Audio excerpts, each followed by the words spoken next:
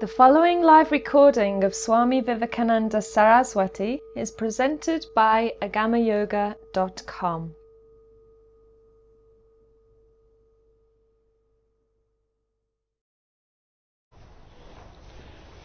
We started this morning talking about principles of yoga. How does yoga work? I told you those very important things, and we have even started applying them, doing some practice. But we have never talked about what actually yoga is. What can it offer to the human being? Why do people do yoga? That means many people would say, wow, if I'm going to do some yoga, I would like to know what am I going to poke my head into. Maybe it's something I don't want to do. Of course, some of the things which I said today, they already might have given you a hint of some things in yoga. But usually I'm introducing to people this concept of yoga because it is very often misunderstood. Even in the West, where people try to have a more synthetic view of things, not as phantasmagoric as the Indians sometimes have it, and also in India, where it is a traditional land of yoga and you have the origins of it, sometimes yoga is very misunderstood. Most often we find yoga relegated to a simple gymnastics. That means people would say we do yoga and meditation. Meditation is not yoga, it's something else.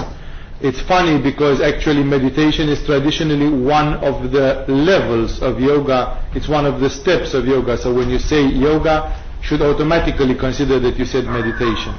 This confusion is created by the fact that yoga is taken more in its asana thing, the gymnastic external aspect, and people see in it a kind of contortionism. And because they forgot many of these traditional secrets about concentration, energy, states of mind, levels of consciousness, how can you actually do yoga better and better? Then the only way in which you can make a contest with each other is actually to do it perfectly physical. And this is how there appear different schools who teach a brand of Hatha Yoga, let's call it, although it's probably even less than that, in which the whole emphasis in how to be is how to be as contortionistic as possible. That automatically denies many of the essences of yoga and limits the access of many people to yoga, which is something else. And because of this, actually people don't put spiritual value on it. They, even in India, many babas and gurus will say, oh, you are doing yoga, good, yes. Many Americans do yoga, yes, it's very good, yes. But the meaning of it, when you go a bit deeper in it, is that yoga is some tourist stupid thing. Of course it's better to do yoga than to go in a bar and get drunk and do something really stupid. But if you do yoga, it's a kind of a superficial thing, because those people who do yoga, they are just some fitness fanatics, they can do in the morning yoga, in the night they go and get drunk and do stupid things. They can have reckless sex, they can do this and that. Basically it's kind of, there is nothing holy about this yoga. So in this way, what I'm trying to say is that unfortunately yoga is relegated to some kind of gymnastics. There are people who say, this yoga which Westerners do is not the real spiritual yoga. It's somehow, you are bending the body and you are getting to be a healthy animal. You are a fit, healthy animal. What's the big deal?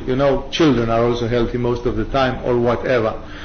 So this creates a very big confusion. You go and you see yoga treated as a gymnastics. It seems to miss the spiritual dimension altogether.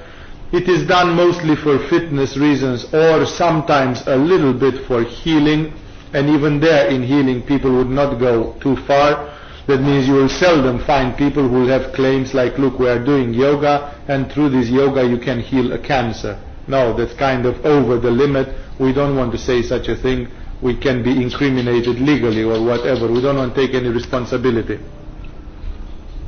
So one way over the other, yoga unfortunately for most people in the West and in India is relegated to a gymnastic thing. If it is not so, for many people it becomes a mystic thing. It's one of those Hindu weird mystical things that means yoga. Yoga is something which you do in Indian ashrams, and therefore it must be related with worshipping of Indian deities. Many Westerners go in Indian ashrams. They are surprised. It's an ashram of yoga. I mean, we knew that yoga is something which you do with the body, with the mind, with the emotions.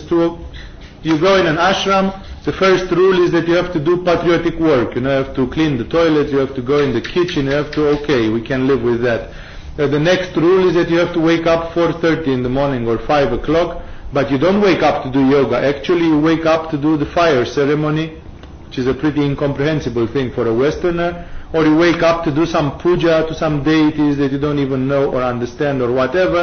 So the funny thing is, in the middle of the ashram there is an altar, there are some deities belonging to Hinduism.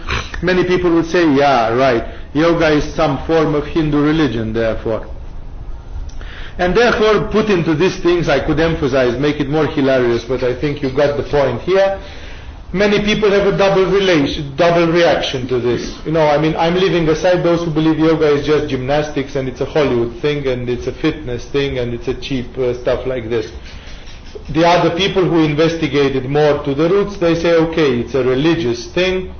Then some people say, look, if it's a religious thing, I'm not interested in it. I've got my own religion, I mean, I can practice my own religion. Why should I complicate my life with this thing, Other people, on the contrary, they take it and they say, well, if this is what you have to do, this is what you have to do. If this is what the yogis do, I want to be a yogi, so let's do it. So you find them after 2 years, they do also fire ceremonies, thread ceremonies, all kind of weird rituals and so on. Many people can ask, are rituals part of yoga? Do you need to become Hinduized to be able to do yoga? What about Tibetan yoga? What about yoga taken in other cultures?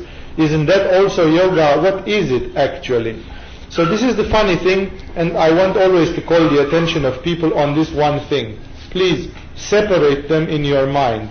Yoga is not a religion. Yoga, although born in India, is not part of the Hindu religion.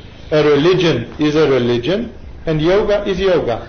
Nobody, starting with Professor Mircea Eliade and all the great academics who wrote PhDs on yoga and related issues, nobody has ever qualified yoga for being a religion, because it isn't. It is lacking all the things of religion. It does not require any belief. It is not based on a belief. If you believe or not, you are going to do this thing, and it's going to do exactly the same to you, either you believe or not in God or in various other things. It is just working in an almost scientific way. It is not based on a theology and dogma. There is nothing, there are no books of yoga which says you should believe like this, the reality is only like this, blah blah blah. There is no hierarchy or priesthood. That means in the yoga there is no pope, there is no bishop, there is nobody who gives you absolution, there is nobody who is between you and God or anything, or you and the universe and the experience. That's why actually, for these reasons and a few others, I will not insist, yoga has never been catalogued as a religion. It's true that the yogis look into themselves. They investigate the nature of consciousness. They ask themselves about the nature of reality and what is this universe made of. Who made this universe and what is our relationship with the creator of the universe. If there is a human soul, then what is the fate and the evolution, the becoming of the human soul? But these are legitimate questions. The philosophers ask them also, only that the yogis do some practice to find the answer. They say that the answer should not just be an intellectual, speculative question, but the answer should be also a practical one which comes directly from yourself. That is why actually many people do not hesitate to call yoga a science, because it is scientific. It speaks about some clear principles, some reproducible experiments, with one difference. The way we call science today in the Western culture is that we call science like mathematics and physics, that is the positive science. Yoga is not such a science.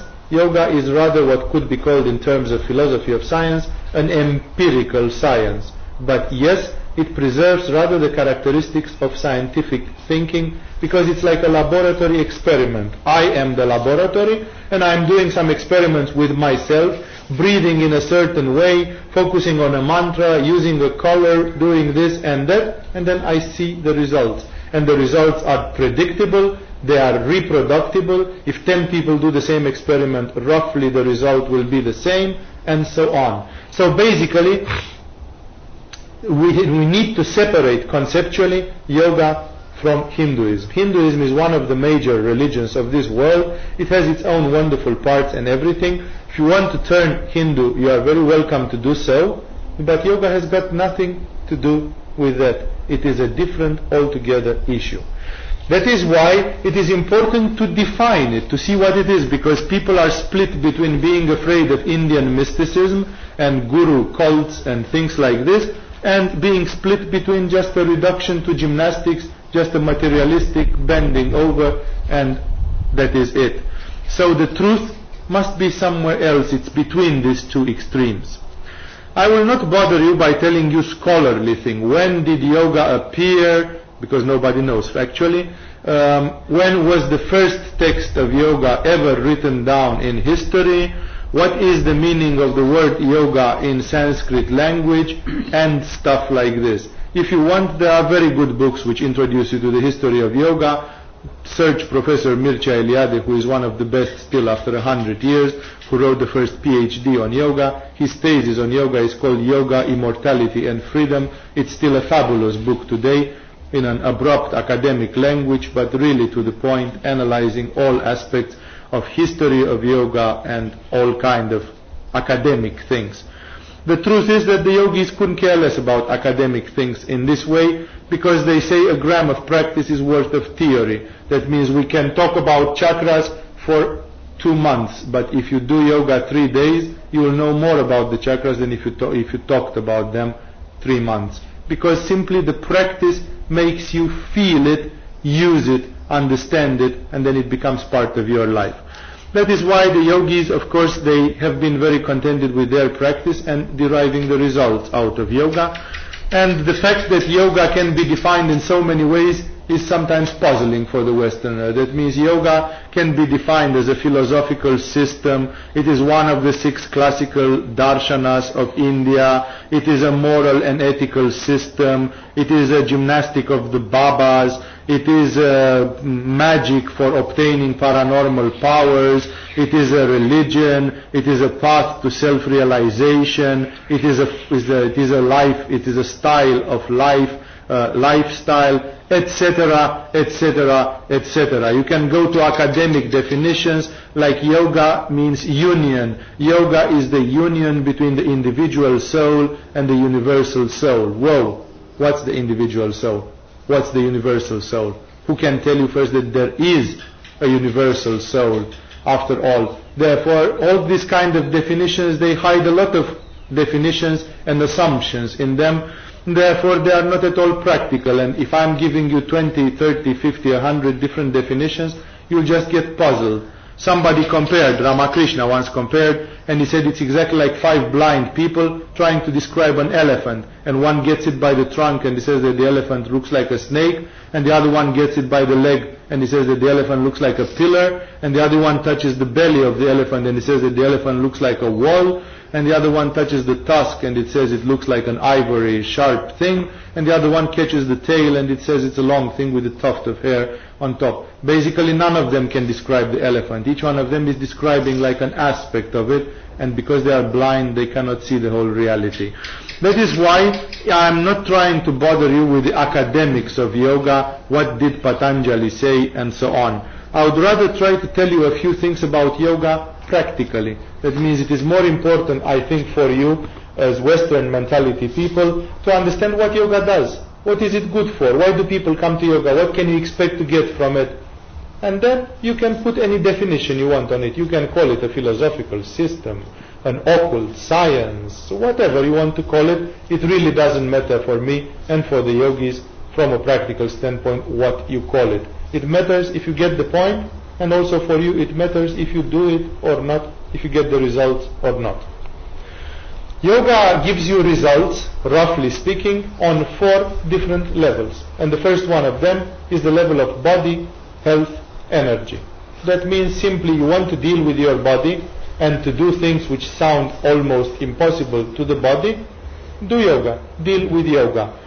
In yoga, this health issue is very, very developed, That means in everything which deals with energy, energizing, healing, vitality, revitalization, regeneration, rejuvenation, balancing of the body, purification, and all related issues, yoga will do miraculous things.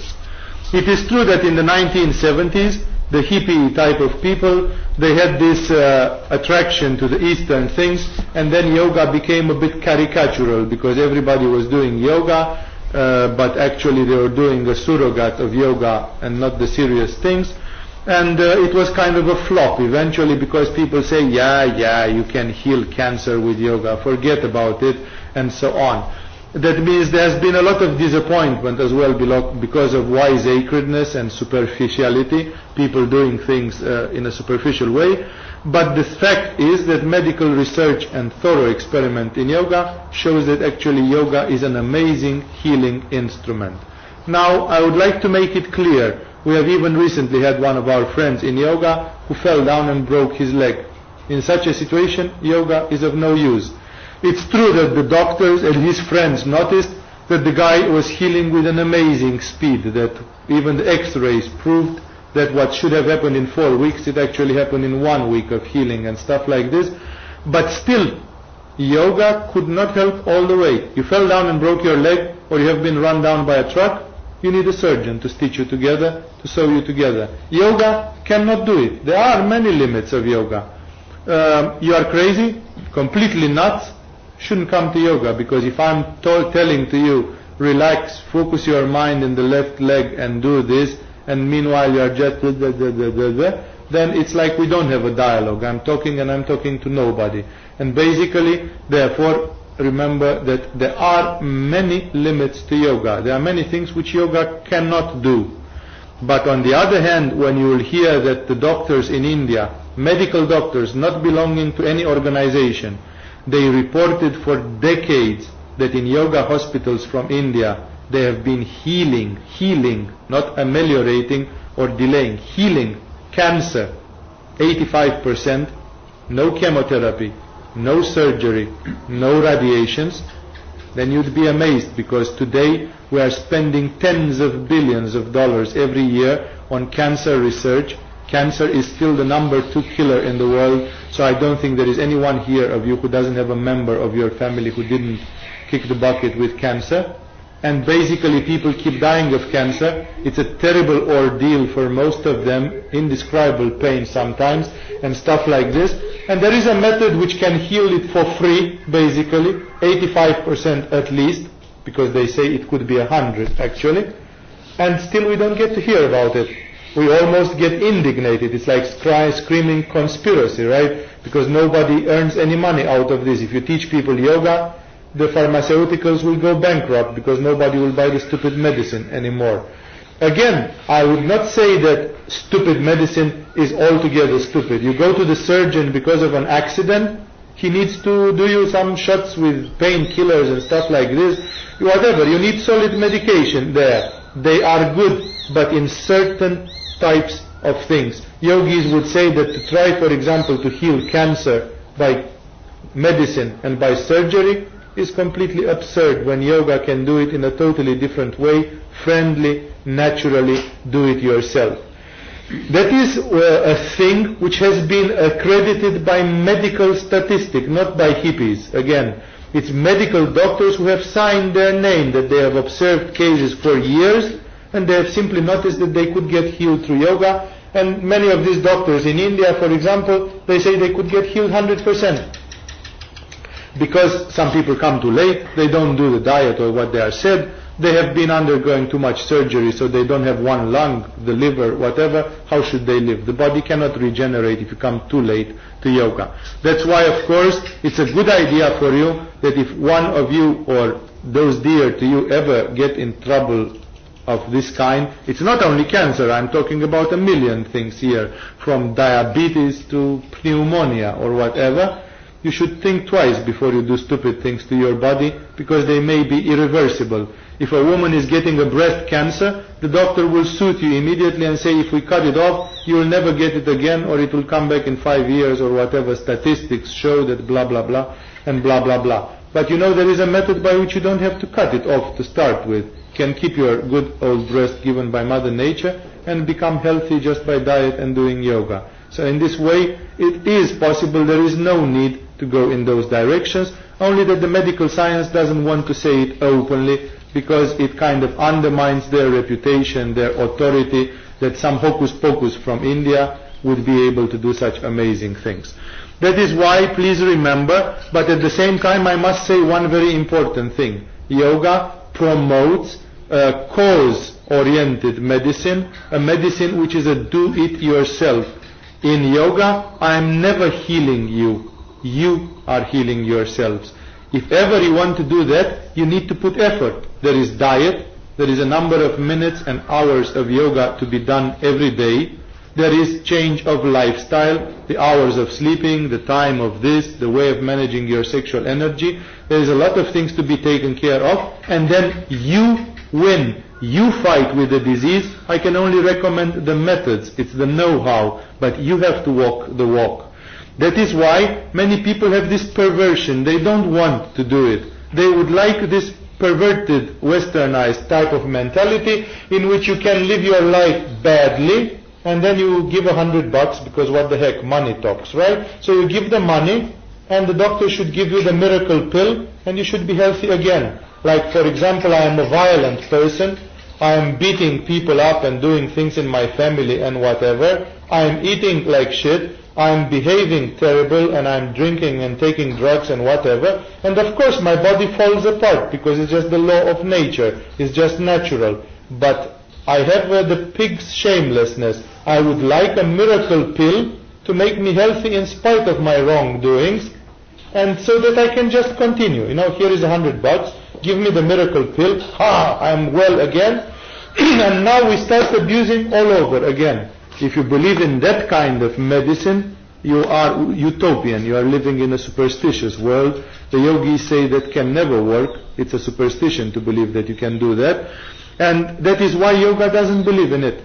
And that is why I must admit that I have seen people who are so stubborn in their ways that they wouldn't change their ways. They had cancer, and all they had to do was to do 1 hour of yoga per day and to turn vegetarian and to do a few things, and they wouldn't. It was too much. They preferred to die of cancer rather than to do this. This is almost a demonic thing. I mean, if you want to die jeering like this, then you are welcome. It's your own experiment. After all, yoga cannot be used for this kind of people. If you are open to try, to be open, to make the effort, yoga can make amazing things. In these yoga courses, and also since I have seen yoga around me, I have seen people healed for anything, starting with cancer and finishing with you name it. Until today, I have not yet seen a person with HIV positive healed by yoga, because I never had under care or in the company such a person. And because of this, I cannot say that, look, I know even a case of this. Theoretically in yoga, even this is possible. There is no reason why it shouldn't be possible. But since I haven't seen it, I can say, okay, this one I don't know. But for the rest, excluding all the common sense things like people lacking an arm or things like this, because you cannot grow an arm back by doing yoga, that should be obvious. So this being said, yoga does indeed miraculous things from the standpoint of health and the body. That is why many people come to yoga attracted by this. I'm having some pancreas problem. The doctor said you can't do it. I'm having chronic fatigue. I'm having this. I'm having that. I can never manage to solve it. What to do? You come and do yoga. You see miracles with your own eyes. Many people actually get convinced by the efficiency of yoga, first accomplishing miraculous things with their body. Only 3 weeks of yoga and you feel very, very different in your body. You can ask people who have been here and you will see examples. I have sometimes had examples of people who are so ill, they had cancer in the liver and so on, they couldn't even stand up for a whole yoga program. They couldn't stand up more than 1 minute or two. They were that close to their death. And they came and did yoga and they got healed, and they are still around to tell the story. And I have seen people who are 70 years old and they couldn't stand up. They were walking with crutches, with supports for walking, actually not with the classical crouches, and then they did yoga. It was very difficult in the beginning. They had to fight a lot, And then it was amazing. After 1 month they were dancing around and saying, oh my God, I never thought I could feel like this again or do this. That is why it's just a matter of checking. And my opinion is that it is such a wonderful gift to be free of this medical paranoia. You know, everybody puts money for medical insurance. Let's put some white money for the black days that will be coming. You know, there are people like the yogis, you know, who never worried about the black days that would come, because the black days can never come, actually. If you take care of your body and do yoga, you don't need to be ill. You don't need to be ill at all. Why should you always be worried that you don't have medication, that you don't have vaccination, that you don't have this and this? For example, whenever I'm coming to India, to Thailand, people keep asking me, are you prepared? Did you take vaccination? Did you do this? No, I never take anything. I never think about the medical problem.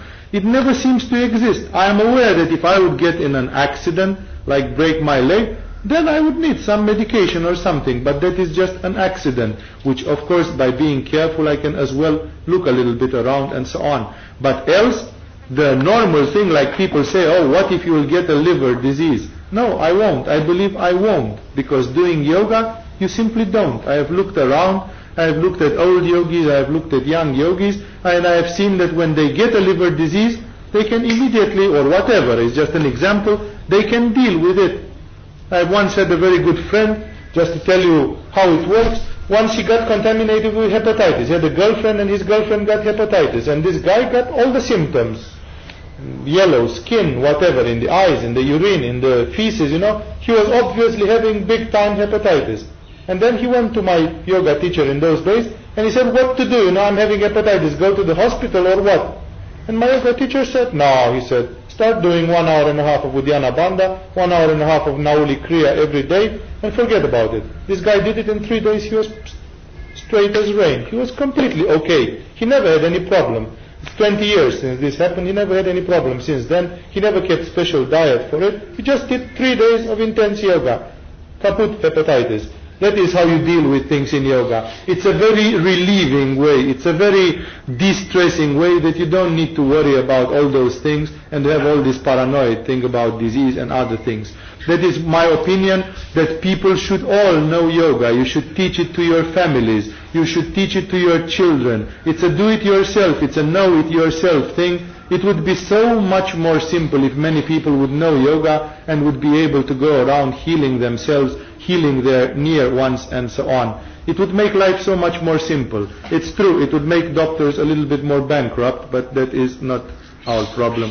We are not economical consultants here. So, this being said, I will not insist with it. I hope you got the point. Yoga is a wonderful thing for the body, for healing. Whatever you want to do, lose weight, purify, change things in your body, whatever, you can do it with yoga. You will discover, being in a yoga course, you will receive enough methods for dealing with those things, and then it's just a matter that you want to do it, and you do it. You put the necessary effort.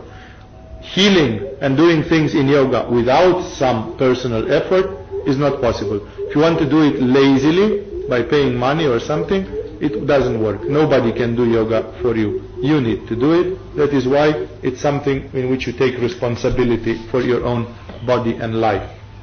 The second thing where yoga acts, what other things can we do with yoga?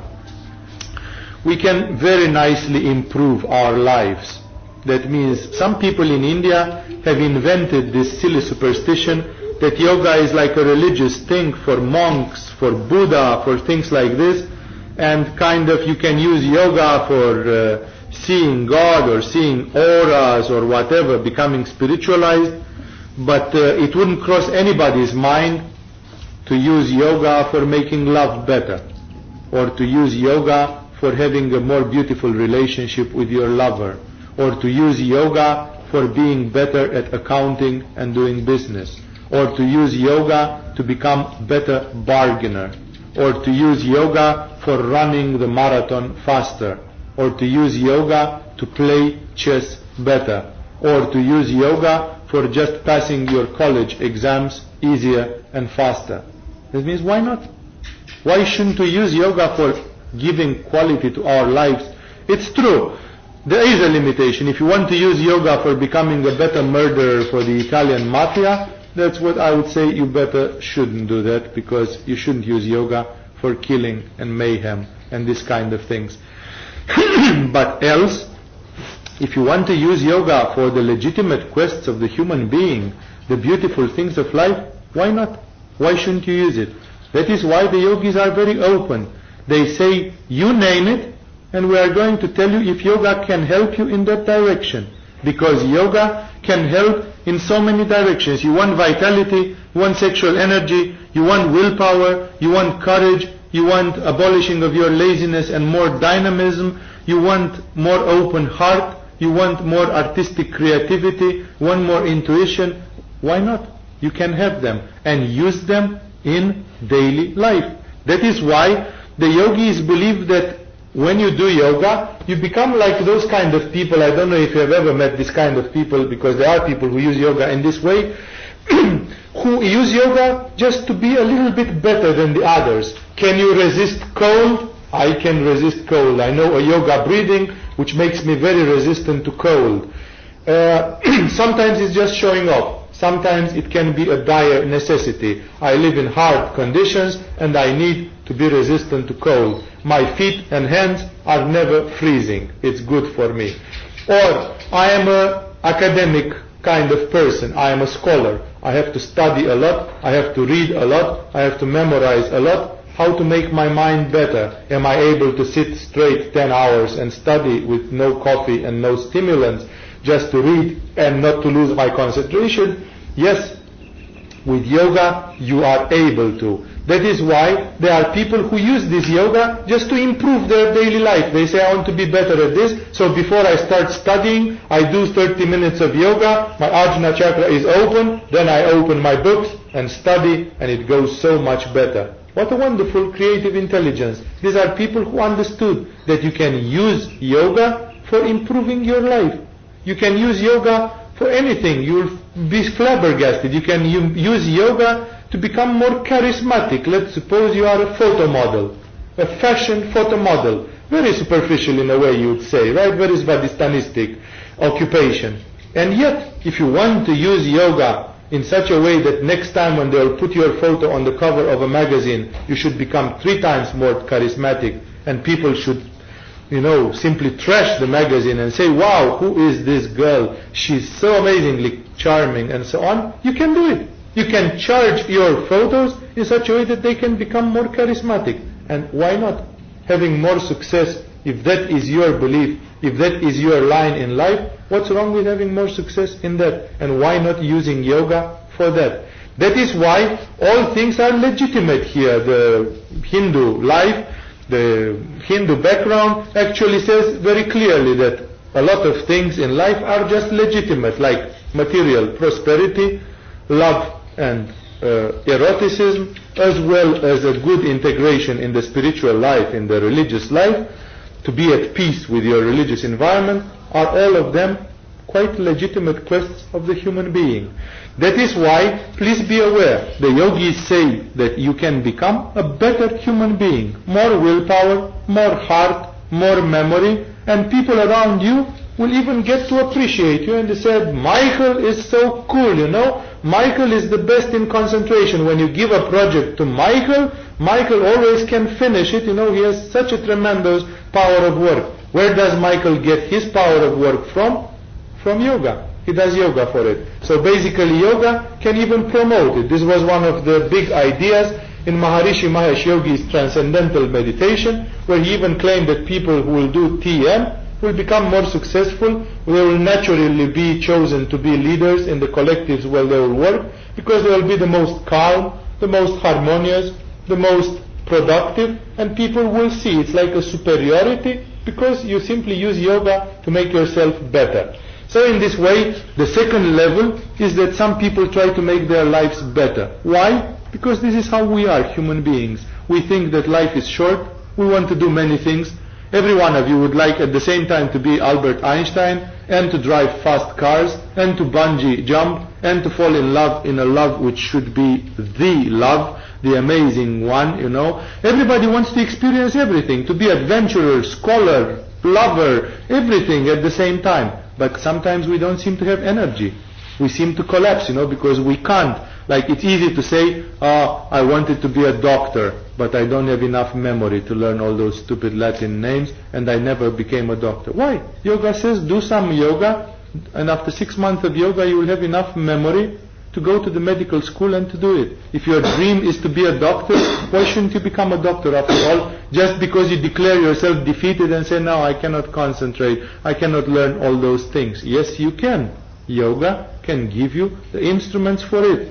You can sometimes screw up relationships. You know, I am having a relationship with a girl, she is a very loving person, I am an egoistic, dry person. How will it go? It will not work, right? Can I change myself? Some people will say, no, you cannot, because I have also always been egoistic and I have never loved anyone in my life. Right, but yoga says you can learn to love. You can open your heart chakra and feel love for the first time. And if you work 3 years stubbornly on it, you can become so loving that your friends won't recognize you. Will say, how have you changed so much?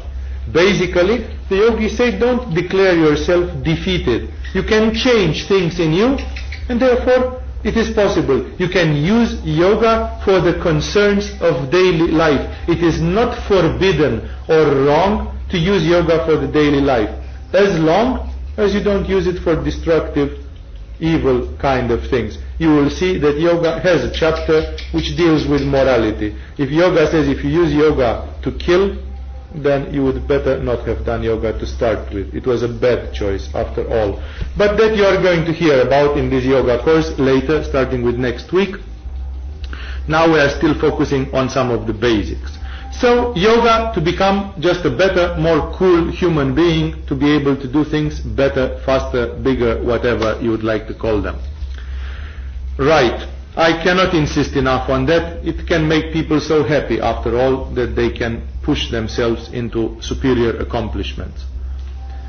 Third level. Many people have heard that in yoga, if you go deeper than this, you start exploring supernatural things of mind, that the mind actually apparently can do things which the normal person has got not developed, such as seeing auras and chakras and invisible energies with your mind eye, such as being able to exert clairvoyance, which means to see things in the past, in the future, at a distant location, to be able to exert telepathy, like to feel people's thoughts, to feel people's emotions, like being able to exert, I don't know, a million other things appear in this.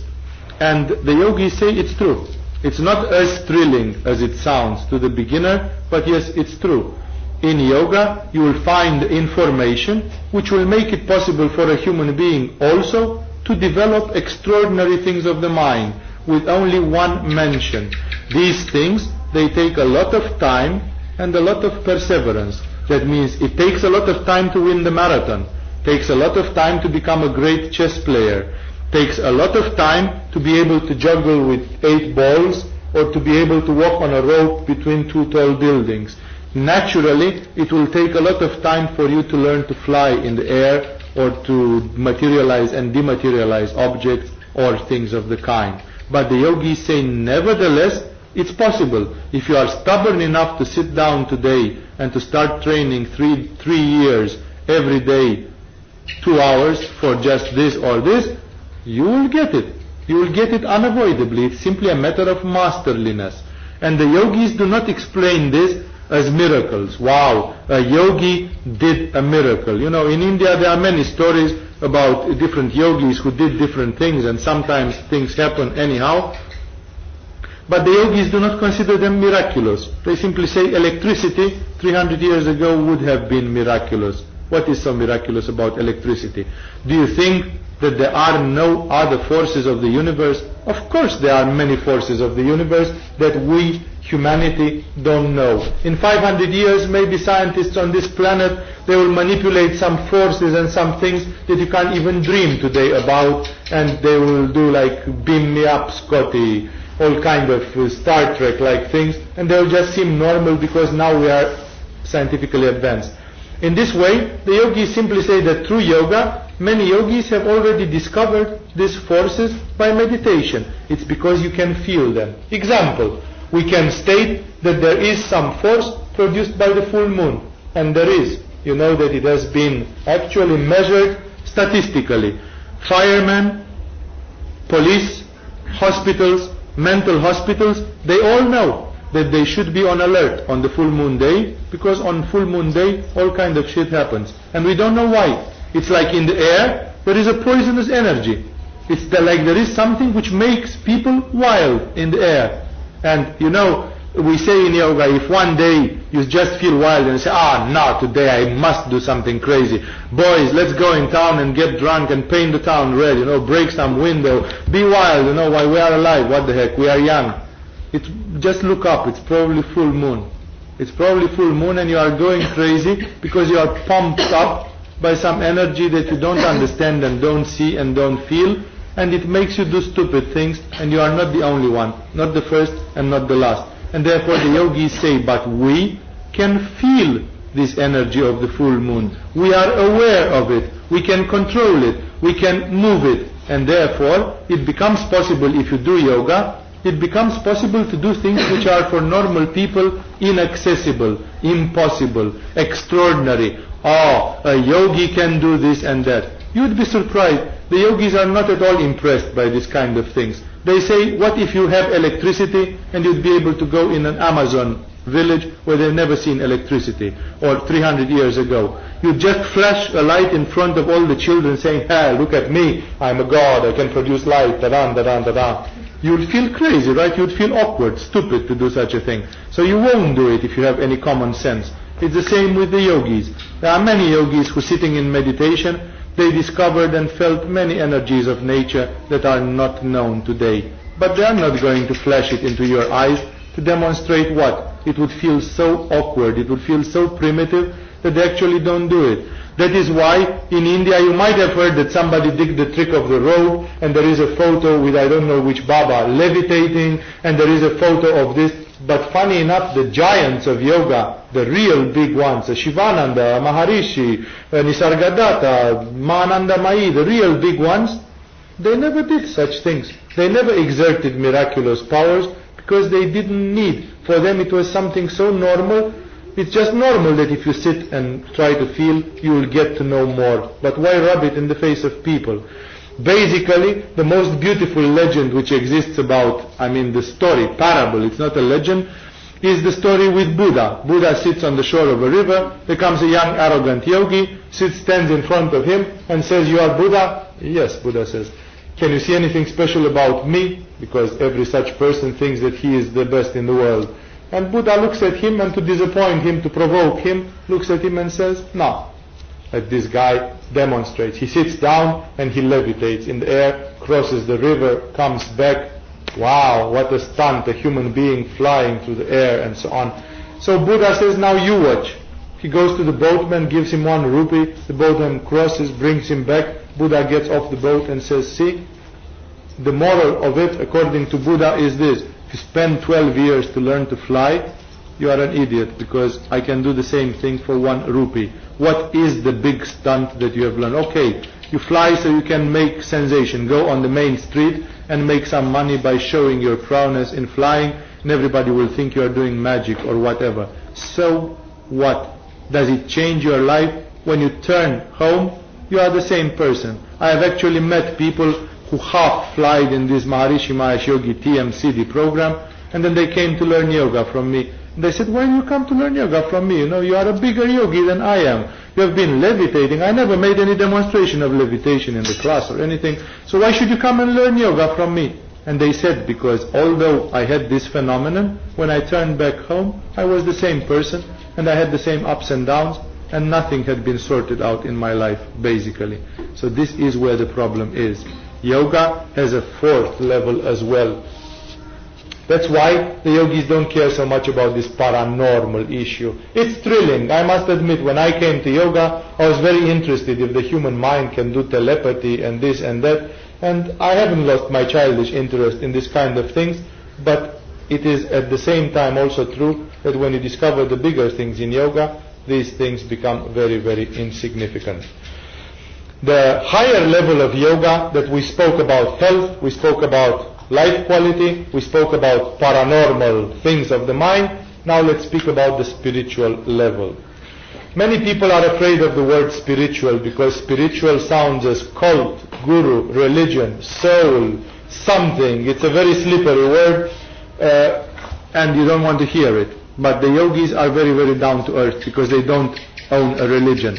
And therefore they say the spiritual realization of the human being is to be called self-realization, because actually you have to realize yourselves. You'll need to defend yourselves a bit of mosquitoes. It's the mosquito time, but luckily you are not doing asanas. You'd see how it is when you do asanas, to be with mosquitoes around, like this. One. So,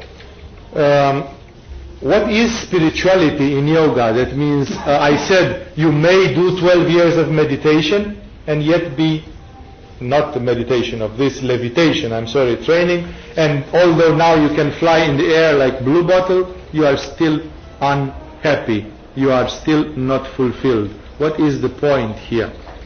The yogis have called it self-realization. They said you cannot be fulfilled unless you understand who you are. But this who am I, self-realization, know thyself, has been vehiculated so much that it became discharged of all meanings. Everybody can say, know thyself, who am I, very important issue. But it's just blah blah blah. It does not contain the actual meaning of it. That is why many people can ridicule it and they say, yeah, yoga, right, spiritual part of yoga. It's a bunch of no-goods who instead of working hard or making children or doing I don't know what, they are just sitting there and looking up their own navel and asking themselves, who am I? Stupid concern after all. I mean, there are people who live their life dynamically, involved in things. Why do you need to ask stupid questions? I know who I am. I'm Michael. I'm 35 years of age. I'm an engineer. I'm nice. Why worry about things? Why ask too much of the stupid questions? This is the problem, that people actually don't understand what we talk about. The yogis, when they speak about self-realization, they don't speak about that you don't know who you are, because then you should go to a mental hospital. You are severely damaged if you don't know who you are as personality and as entity. There's another story here, and it's a very deep story, and it will definitely catch you, because it's something which we are not taught in school, and it is something which we don't think too much at the implications of it. The story of it is that actually we cannot define who we truly are. That means it is easy for me to believe I am this. But what if this changes? Because this changes. I was a child, I am adult, I'll be old. The body changes, and yet I remain the same. I, not my temperament, not my thoughts, not my moods. My mind will change, my emotions will change, my energy will change, my body will change, and yet I am always the same. I never have the schizophrenic impression that now I am another I. I am always the same I, since childhood till now, till old age. Even if I lose a part of my body in a horrible accident and my body changes drastically, like I have no more legs, I still am the same I. That means my I does not depend on the body eventually, and it does not depend on my energy, and it does not depend on my emotions, and it even doesn't depend on my mind. I can look on myself and say I have this state of mind. That means the state of mind is mine. But who is this I who has it? Are you able to define what the I is? Because back there in your brains there is a function. You can believe that it is a material function. It's just a chemical of the brain. Okay, the animals don't have it. Tough luck for them. But we humans, we have it. We have a more developed brain. And somewhere on top of the intellectual capacities, there appears this miraculous thing. Self-consciousness. Who am I? Animals can't do this, but we humans can. Hooray! It's a function of the intelligence. So what is this I after all? That means behind those two eyes of yours now, there is someone who looks at me and he tries to understand, or she tries to understand what I'm saying, and my question is, who is that I?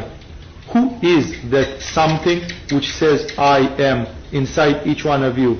Is it the same with mine? Perhaps? What is it? Where does it come from? Is it material? Is it energetical? What is it made of? Can you influence it in any way? Can you have contact with it all the time? What is this feeling of I am? Because everybody loves this feeling. People would change anything, but they would always be afraid to lose their identity. I can be like a chameleon, I want to be more beautiful, I want to be more wise, I want to be more learned, but I want to be I still. I wouldn't give that for anything in the world. I wouldn't exchange me with anything else. What is this I, after all? Because it seems we don't know. Some people would say, yeah, sounds like a deep philosophy. Is it really important? Now we are talking about what is the nature of consciousness. Let us leave this to scientists and to scholars and to philosophers. I can live happy without that. That means I have children, I have family, I'm eating, I'm drinking, I'm going to entertainment. Why worry about, what's the nature of consciousness? I am, it's very simple. Life is simple. I know who I am. I'm just going on and on and on. It's not true. You haven't thought about it if you think like this. The problem is not that we are investigating philosophy in the nature of consciousness. The problem is that, first of all, we cannot live our life properly without it. Why? I'm going to demonstrate this in a second. The spiritual reality is not just an intellectual curiosity. Who am I? Why am I? What makes me be I? This also brings with it, there are 4 fundamental questions in the family. Who am I? Where do I come from? Where do I go to? And why am I here? With the first 3, you can get rid of it easily. Who am I? Stupid question. I am Jack, forget about it. I am a conscious being. It's enough for me to know this. I can be happy for the rest of my life. Right. Where do I come from? What was I before I was this? Did I exist before I was this? Or what? Who cares? You will see when you will see. Now if you don't see it, don't forget about it. Right, let's forget. Question number 3, where am I going to? What will happen? Forget about it. When it will come, we will see. Time will tell. Right. Now the question number 4 is going to blow you, because this one is having a trap in it. Why am I here? That means, why have I been born? Everybody must have asked themselves at least once in their life this great question. Why are we? Why are we here? That means each one of you has a name, is born in a certain body, in a certain family, you have a certain sex, you are born in this historical time, in a certain country, and tonight you are here with me. Why? Is there any meaning to this? Is your life having a meaning? That means the universe has sent you here with a purpose or not? Isn't that an interesting question? Because that interesting question is hiding a big trap. The trap is, actually we have to decide, black or white, if life has a meaning or not. And there is no half answer to this one. You cannot practice politically correctness and say sometimes there is and sometimes there isn't. Either there is a meaning of life or there isn't. And then the big problem is like this. In yoga, I will not try to tell you, there is a meaning of life, and let me tell you the meaning of life.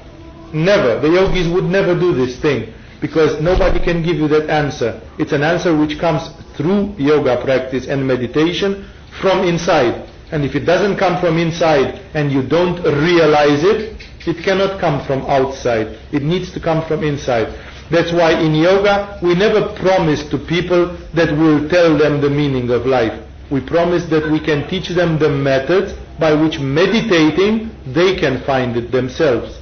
That's the deal. And basically, what is the story? As a yogi, I wouldn't tell you that which is the meaning of life, but I'll tell you like this. If you believe that there is no meaning of life, because unfortunately that is the conclusion of the wiseacre scientists of today.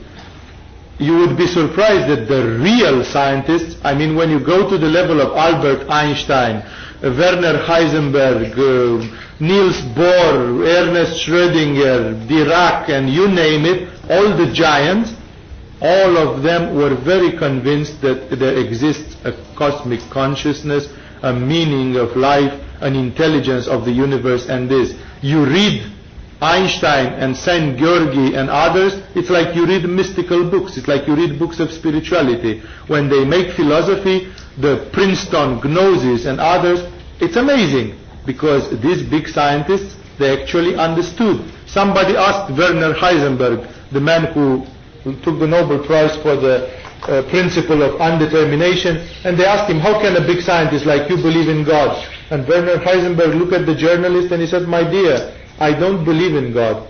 He said, I know for a fact that God exists. For me it's not a belief, it's just common sense that I don't need to believe in God. It's obvious, only that you don't see it, he said. It's so obvious.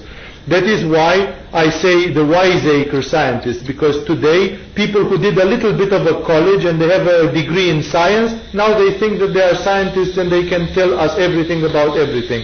And most of these people, of course they are very materialistic, and either they are doctors or engineers or whatever they are, and they keep preaching loud, there is no meaning to life. Life is a biological accident. Life is a mathematical accident. What happened? Well, on this blasted planet, carbon and oxygen and nitrogen and whatever met, and there were the right conditions, and a lightning came at the right moment, and this is how life appeared. They ignore to tell us that nobody ever until today has created life in the laboratory. It's never. It's just an assumption. But they claim that they can tell how life appeared. There is no God, there is no cosmic consciousness, there is no spirit, and therefore there is no meaning of life. What is life? A coincidence, an incredible coincidence. What are you? You are just a mathematical mixture of a lot of chromosomes and genes. You are a statistical thing. You are basically an accident. You did not exist before being this. The feeling of I am is just a thing generated by the chemistry of the brain. It's just a material thing. And basically you will not exist after you will die. So basically what is life? It's a total accident. The yogis would say, you are welcome to believe this. But why don't you want to try it? In mathematics, there is a principle which is called reduction to absurdity. That means if you start from one idea and go on with the logic, it will take you to some stupid conclusion. And then obviously the primary idea was not good because it is illogical. So in this way the yogis say you can do the same. You believe that life is an accident, then why don't you try to live like this? For 6 months, for 1 year, try to live like this. Okay, I am an accident. There is no I, there is no soul, there is no past and no future, there is no consequences. Right, means I can do everything. For example, if you believe you are an accident and life is just a 70 years chemical period where you seem to have an existence, you seem to exist but you are not. It's just some molecules moving inside you and you say I am, but actually you are not. It's just molecules, right? If you believe this, why for example shouldn't you kill somebody else? What is the value of life if it's just a coincidence?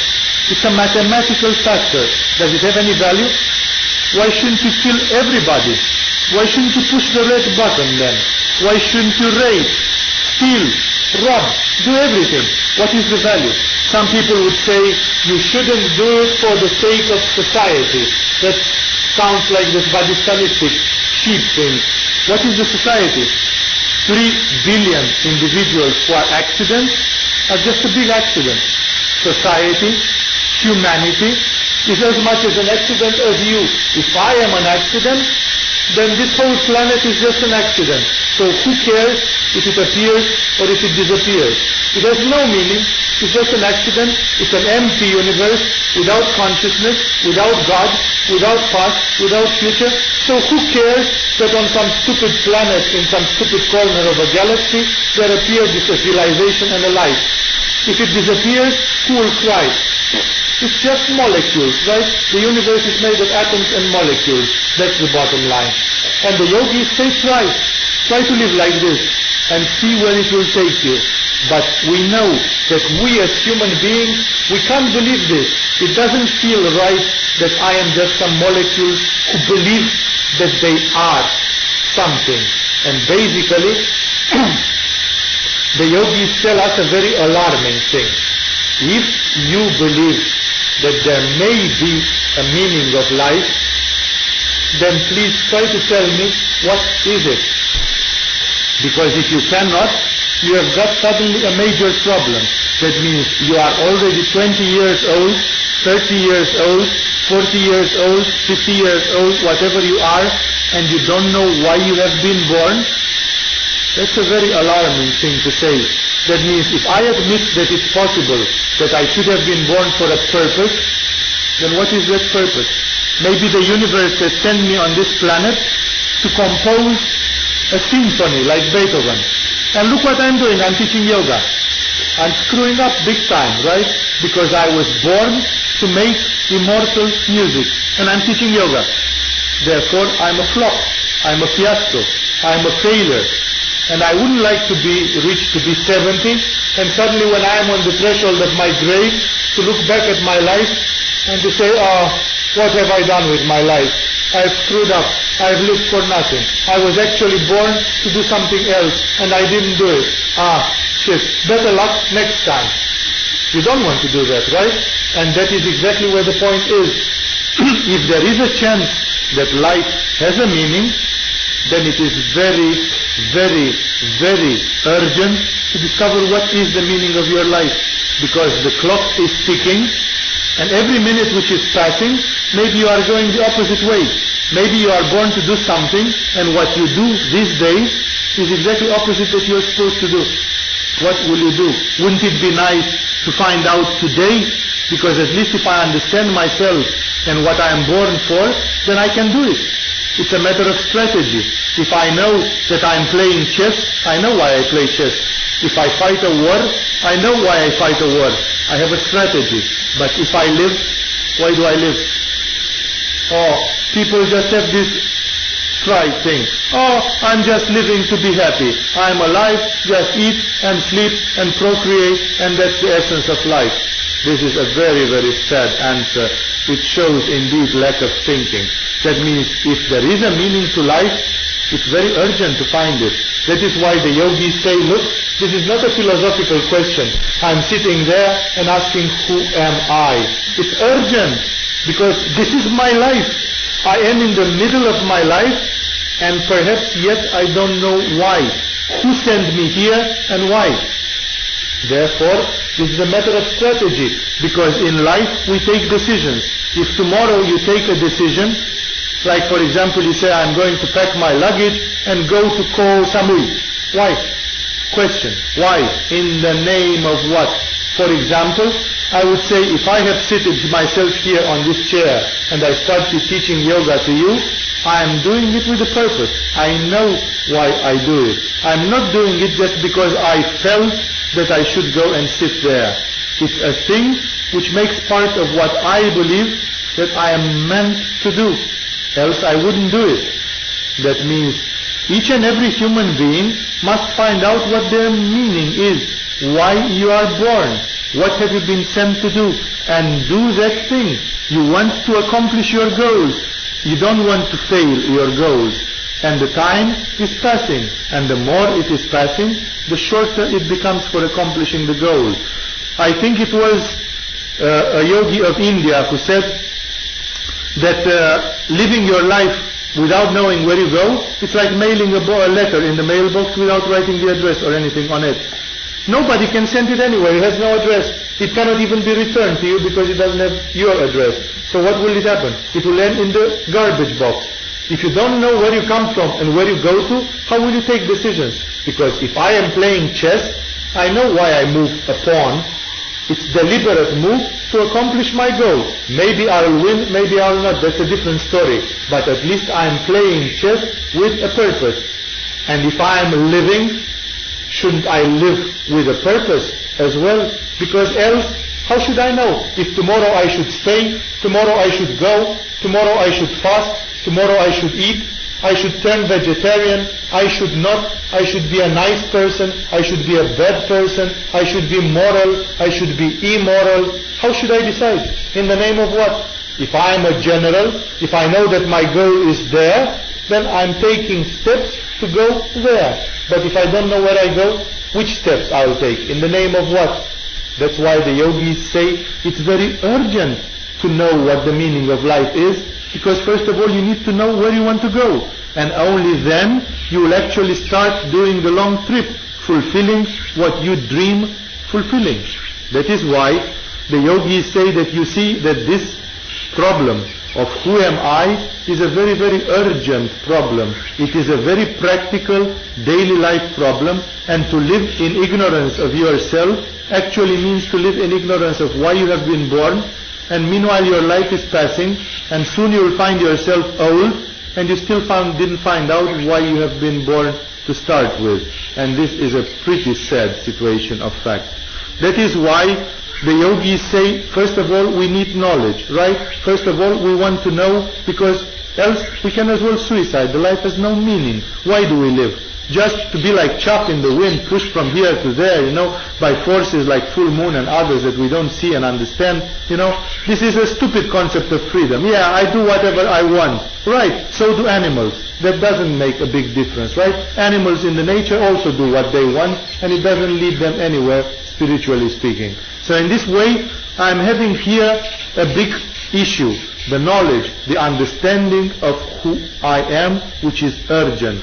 The yogis say this is also related with happiness. I'm not going to make a long story tonight about this, but you can simply realize that people who have been rich didn't become happy. Look at Emmanuel of Rothschild or whatever, the inheritor of the Rothschild family, who committed suicide some 8 years ago. The Rothschild family is probably the most rich family on the earth.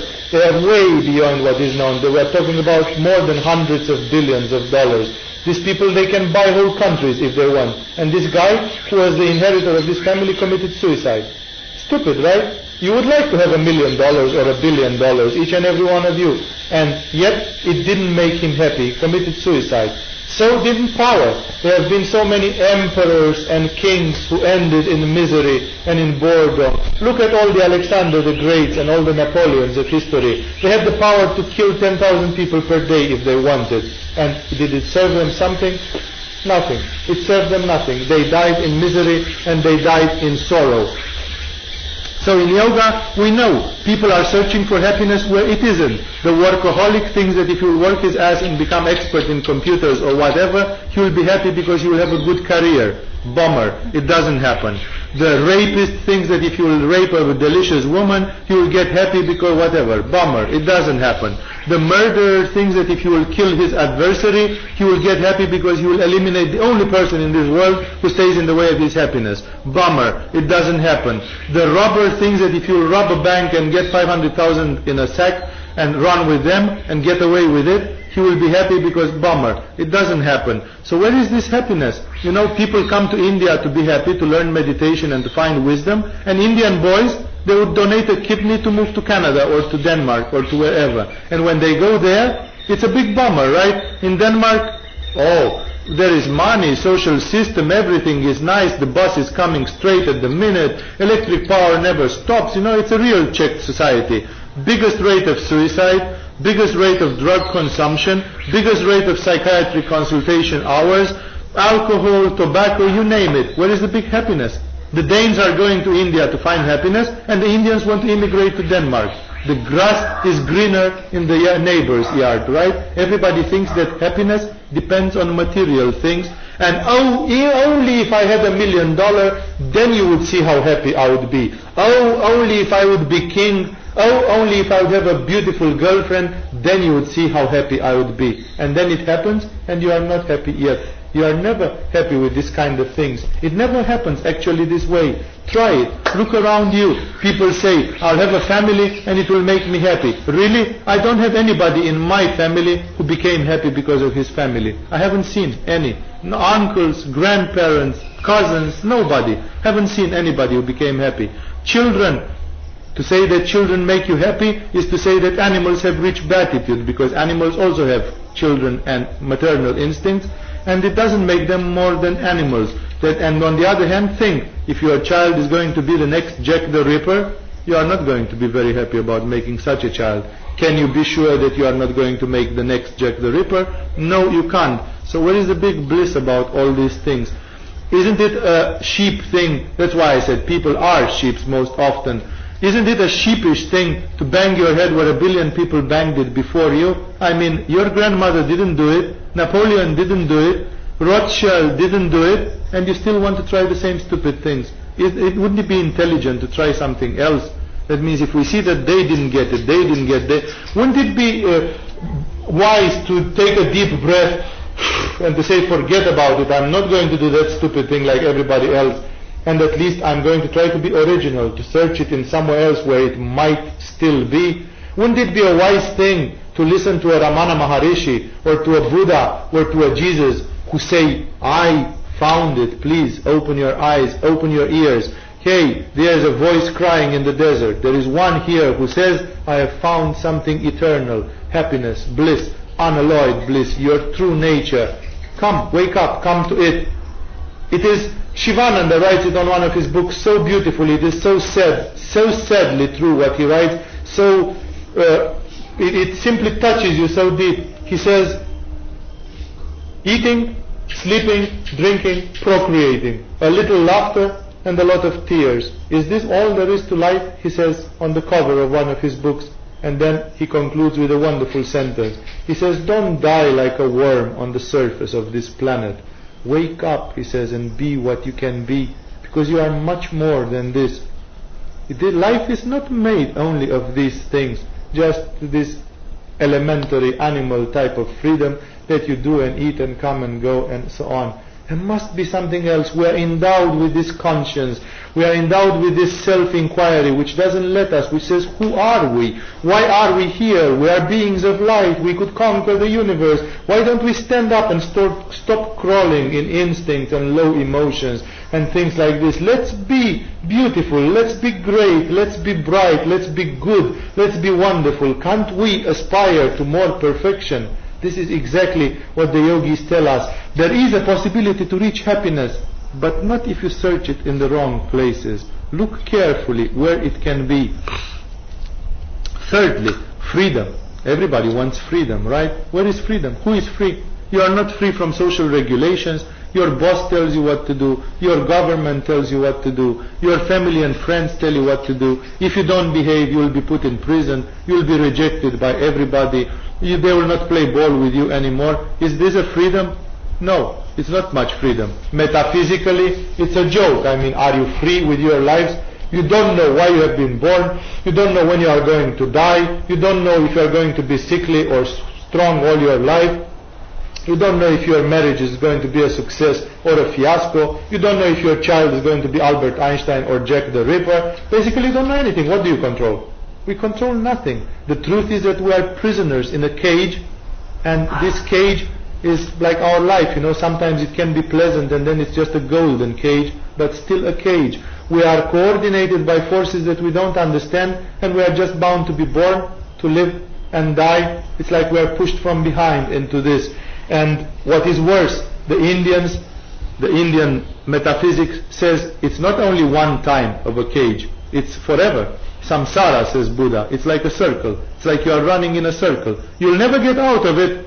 It's just again and again and again and again. Thousands and thousands of lives until one day you'll get fed up and you'll say, oh boy, this shit must stop. It's like the Groundhog Day, It's the same day again and again. When will it stop? Is there a way out of this game? Can we stop it? Can we go further, please, to something new and beautiful? Yes, we can, says yoga. But this freedom comes when you stop living instinctually and blindly. Until that day, you are like a sleepwalker. You are like a person fumbling in a dream. You don't know who you are. You are moving and talking in your dream. That's what Gurdjieff said very bitterly. And basically, the thing is that you need to wake up. Life becomes life when you wake up. Until then, it's just a blind movement according to some forces that you do not coordinate. So the yogis say you want to live.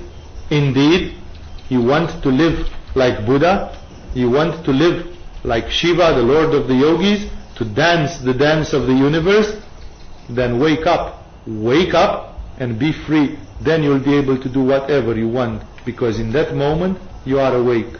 And therefore, self-realization is very meaningful. It's not just a game with words.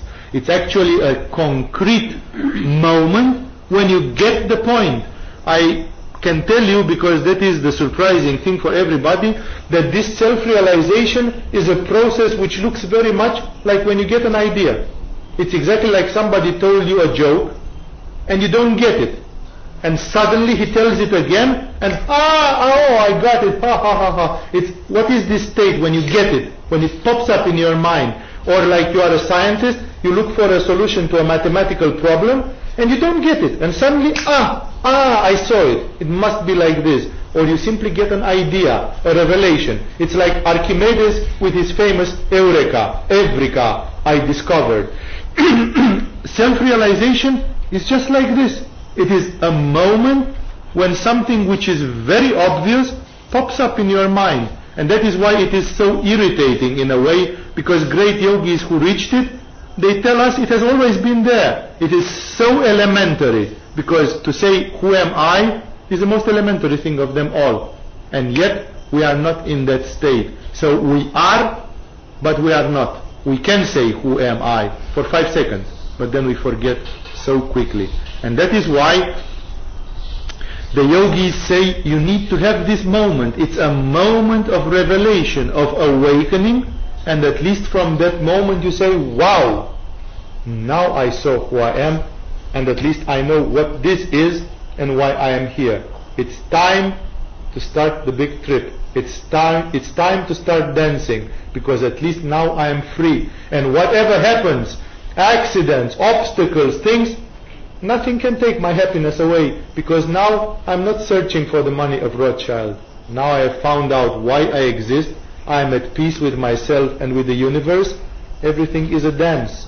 That is why the yogis are encouraging. They say find self-realization, because without it, life has no meaning. There is just blindness. There is just instinctual action at the behest of some forces that we don't control and we don't see. That is why, as I'm saying again and again, the yogis are so practical, so down to earth. Some people can say, oh, but spiritual realization means immortality, nirvana, freedom from the chain of many reincarnations, to see God, to become one with God. There are so many definitions of it, but the yogis say, stay cool. It's just self-realization. Find out who you are, and you will know the universe. It was the Prophet Muhammad in the Quran who said, he who knows himself knows God. So very simple. It was the ancient Greeks who said, know thyself and you shall know the universe. That is the essence of everything. That is why all the philosophers, Lao Tzu and so many others, they said you should know yourself. But it's, it's so very few people who actually think about, whoa, let's stop a little bit from this mad carousel and stop a little bit and look to ourselves, see what we are, who we are. We actually live, but we don't know why we live. Maybe we should commit suicide. Jean-Paul Sartre, the father of existentialism, he said that this life is so depressive that he could as well commit suicide. And maybe it's true. Many students, many French students especially, they committed suicide on the tomb of Sartre actually, just because, so they had to put police guard on his tomb because too many people were suiciding on that tomb, shooting them, so whatever. So basically, yes, this is it. We are searching for the meanings, we are searching for happiness, we are searching for freedom. And now let me give you some final considerations. This spiritual thing is a big adventure. People who are in the spiritual thing, they feel so much they are alive. It's so much of a thing to search for something which not so many people search. It is so much of a thing to realize that there exist unknown forces of the nature, that there exist unknown methods of healing the body, that there exist so many levels of consciousness, that there exists forbidden science, things which are not be told officially and which could save this humanity of a lot of problems.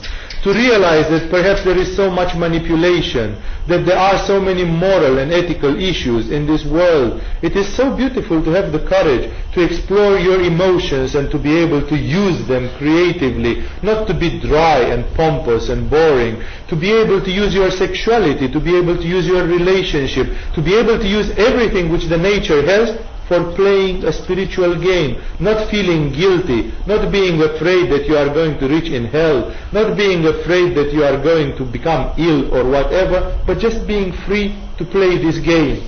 And I want to tell you, many people believe, and I'm telling you from the beginning, don't believe that, because it's not true, and I can demonstrate it, on people who tell you that spirituality is a demanding thing. Spirituality is a difficult thing, and you'll have to be serious and to give up a lot of fun and to do spirituality.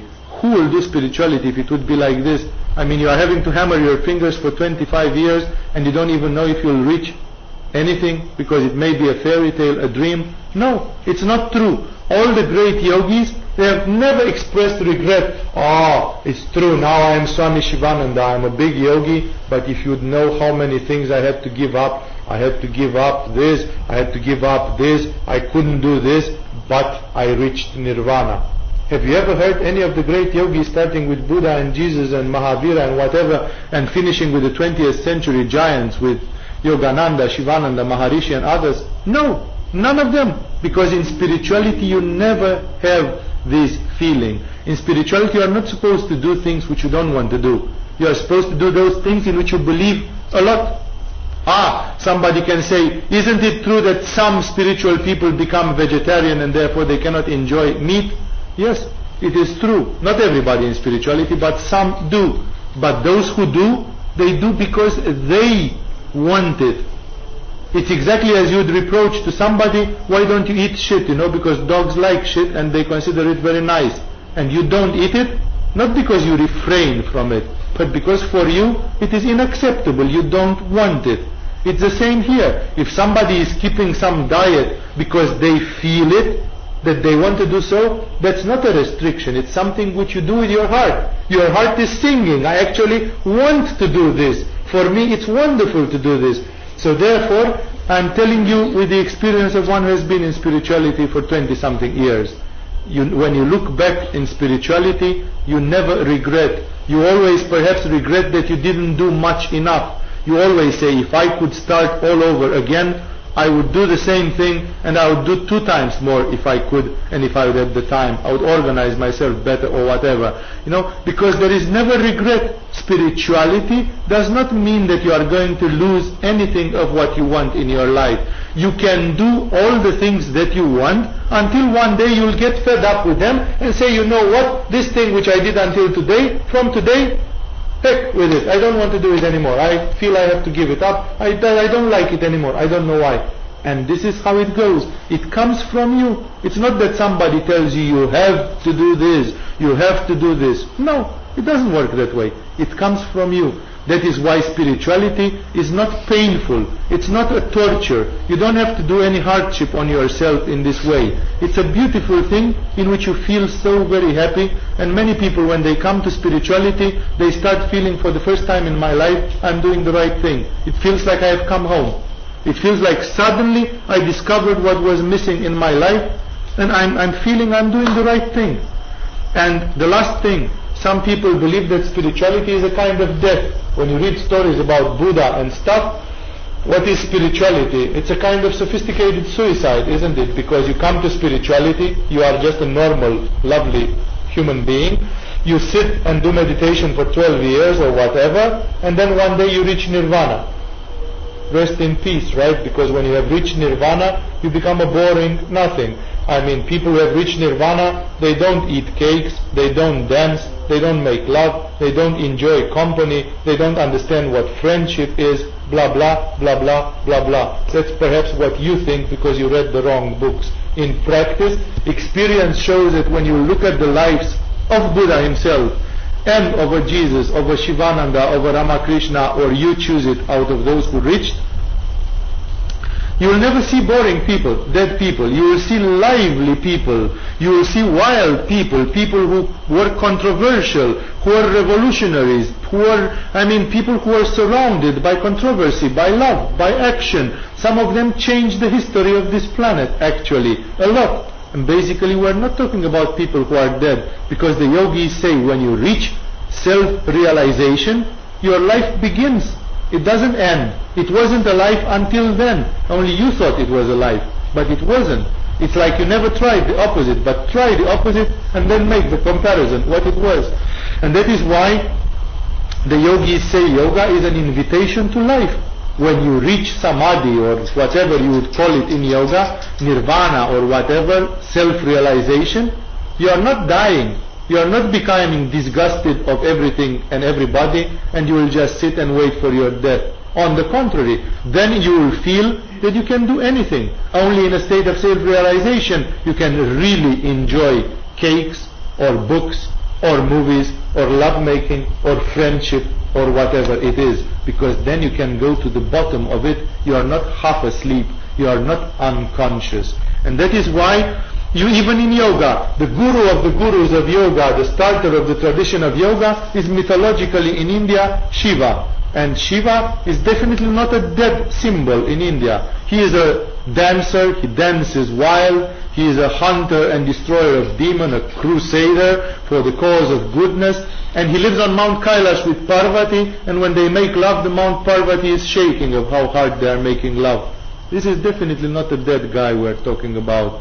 Shiva, as the archetype of the yogis, is very much alive. The invitation of yoga is be like Shiva, become one with Shiva. That's what it is. It's, of course, it's a symbol, it's an archetype, it's not a religious thing. One day I'll explain to you what this is. Just come back to this self-realization thing. It's an invitation to be the master of reality, to become master of your life, and to enjoy it in a conscious way. It's not to become boring or dull. Sometimes you can go in monasteries and religious places and see a lot of boring, flop type of people. People who fail and they are just boring and dull. Those are the people who actually did not do spirituality. Actually, the yogis say this is how you recognize a fake spiritual person. That they torture themselves, they become sour, they become condemning, poking fingers at everybody and so on, and basically they don't experience the happiness, they don't reach the real state of fulfillment. The yogis say that you have to reach this state. It's not about dogmas, it's not about religions, it's not about theology, it's not about stupid observances, it is about doing what you feel that is right for your own heart and soul, and therefore being happy with it until the day when you reach that state. How long time will it take before you will reach self-realization? Nobody can tell. Ramana Maharishi reached it at the age of 17 in 5 minutes. He got afraid of death, he entered in panic, he entered in a state of turiya, he fell back on his back in bed, and he had his first state of samadhi because of a terrible fear of death. The guru of Ramakrishna took 40 years instead. So one took 5 minutes, one took 40 years, some people took 1 year, some people took 12 years, some people didn't do it in one life. If they were lazy and they didn't do, some people, Yogananda Paramahamsa says, if you don't do anything about it, you will also become a Buddha. But it may take 1,000,000 years and 5 to 10,000 lifetimes in this universe. If you want to wait for 1,000,000 years, you are welcome. Everybody will be a Buddha. Even the bugs which bug us tonight, says Buddha, one day they will reach Buddhahood. Only that it will take many, many cosmic cycles, many billions of years before those spirits will reach to the complexity of the Buddhahood. You, human beings, normal, intelligent, free, all of you here tonight in this hall, you have the opportunity to reach this state. Here, now, in this life. It's just a matter of trying it, because nothing will come without asking. First you need to ask, and then it shall be given to you. That is why the yogis encourage everybody who is a human being and conscious and wants to do this experiment should do it, because actually this is nothing else but acceleration of a process which is natural. That means evolution of the spirit is natural. Either you know about it or you don't know, either you want it or not, your spirit is evolving and it is rising higher and higher till that exalted state.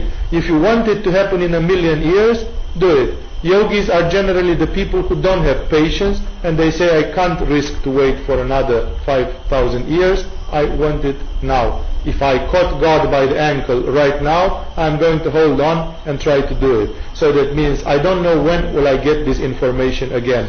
Because look around me, how many millions of people there are who don't know anything about this, and it's like we live in two parallel worlds. For me, it's obvious that it is like this, and they couldn't care less about what I do. So basically, I don't want to risk to be like them another time. If now I got this knowledge, I go for it. That's why some people have this sense of urgency. I want to do this yoga thing, and I want to give it a try, especially because I don't have to renounce everything. Think, there have been yogis who have been vegetarian, there have been yogis who have been non-vegetarian, there have been yogis who have been married, there have been yogis who have been not married. There have been yogis who had children, there have been yogis who didn't have children. There have been yogis who even had some jobs or did business or whatever, like Gurdjieff and others. There have been yogis who stayed in a cave and meditated. Basically everything is possible. You are not forced into a pattern. You can choose your way, live with it, be happy, do the necessary efforts, but never forget why you are on this planet. Never forget that there is a holy purpose in us, and we cannot forget about it. It's like we betray our own soul. It's like we betray our own nature. We want more. We don't want just a biological life of eating and sleeping and this. We are yearning for more. That is what yoga is. It's an invitation to this beautiful thing. So either you are interested in health, or powers of the mind, or spiritual realization, or just improving your daily life, yoga is there. That's what we do here. You are getting information about yourself, nature, what we do. Day by day you will learn more. It is obvious that 1 month course is not complete, but at least it will give you a very good start. We made it specially so intensive that you should come twice a day, so you basically don't have time to do anything else, just to eat and to rest a little bit. So we'll pump you hard with yoga. In 24 days of yoga you will get a lot of things. You will be able to compare it with the knowledge that you get from books and elsewhere, and in this way we hope to give you a good start in yoga. You know that in this school, you've probably heard, there are people who have been doing this yoga for 1 year, for 2 years, for some years.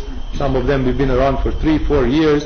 I have friends and pupils who have been in yoga for 8 years, 10 years, whatever. All of them feel very comfortable about it. They feel very happy about it. It's not a sect, it's not a cult, it's not a religion. It's just a quest for ourselves, in which we use some methods which are known since thousands of years and have been preserved secret. And it is a blessing for all of you who can hear about these things and get to know them and use them. Perhaps one day you will teach them to others and help other people to reach more health, more harmony, more peace, and why not to reach self-knowledge. That is what we do. That's what this course is about. Of course, you see, it starts with simple things, chakras, health, energies, things like this. As we go deeper and deeper, every week, every day, every month, every year, the teaching becomes deeper and deeper as to empower you to reach deeper and deeper things in yoga. It all, after all, depends on you. Here you can just get the knowledge and the support for this. With this, I have made the introduction of it. I have told you tonight what we do, what this thing about. If it has been ringing a bell into your consciousness, it means I'm going to see you tomorrow morning again. Of course, others will come as well along the path, and in this way you will be witnessing this. There's no obligation neither to come for the whole period or not. You ask the others, you come when you want. If you don't want to come, you don't come anymore. If you want to come 2 days, you come 2 days. If you want to come 2 years, you come 2 years. This was a live recording of Swami Vivekananda Saraswati. For more information, visit us on agamayoga.com or go directly to agamayoga.com/downloads.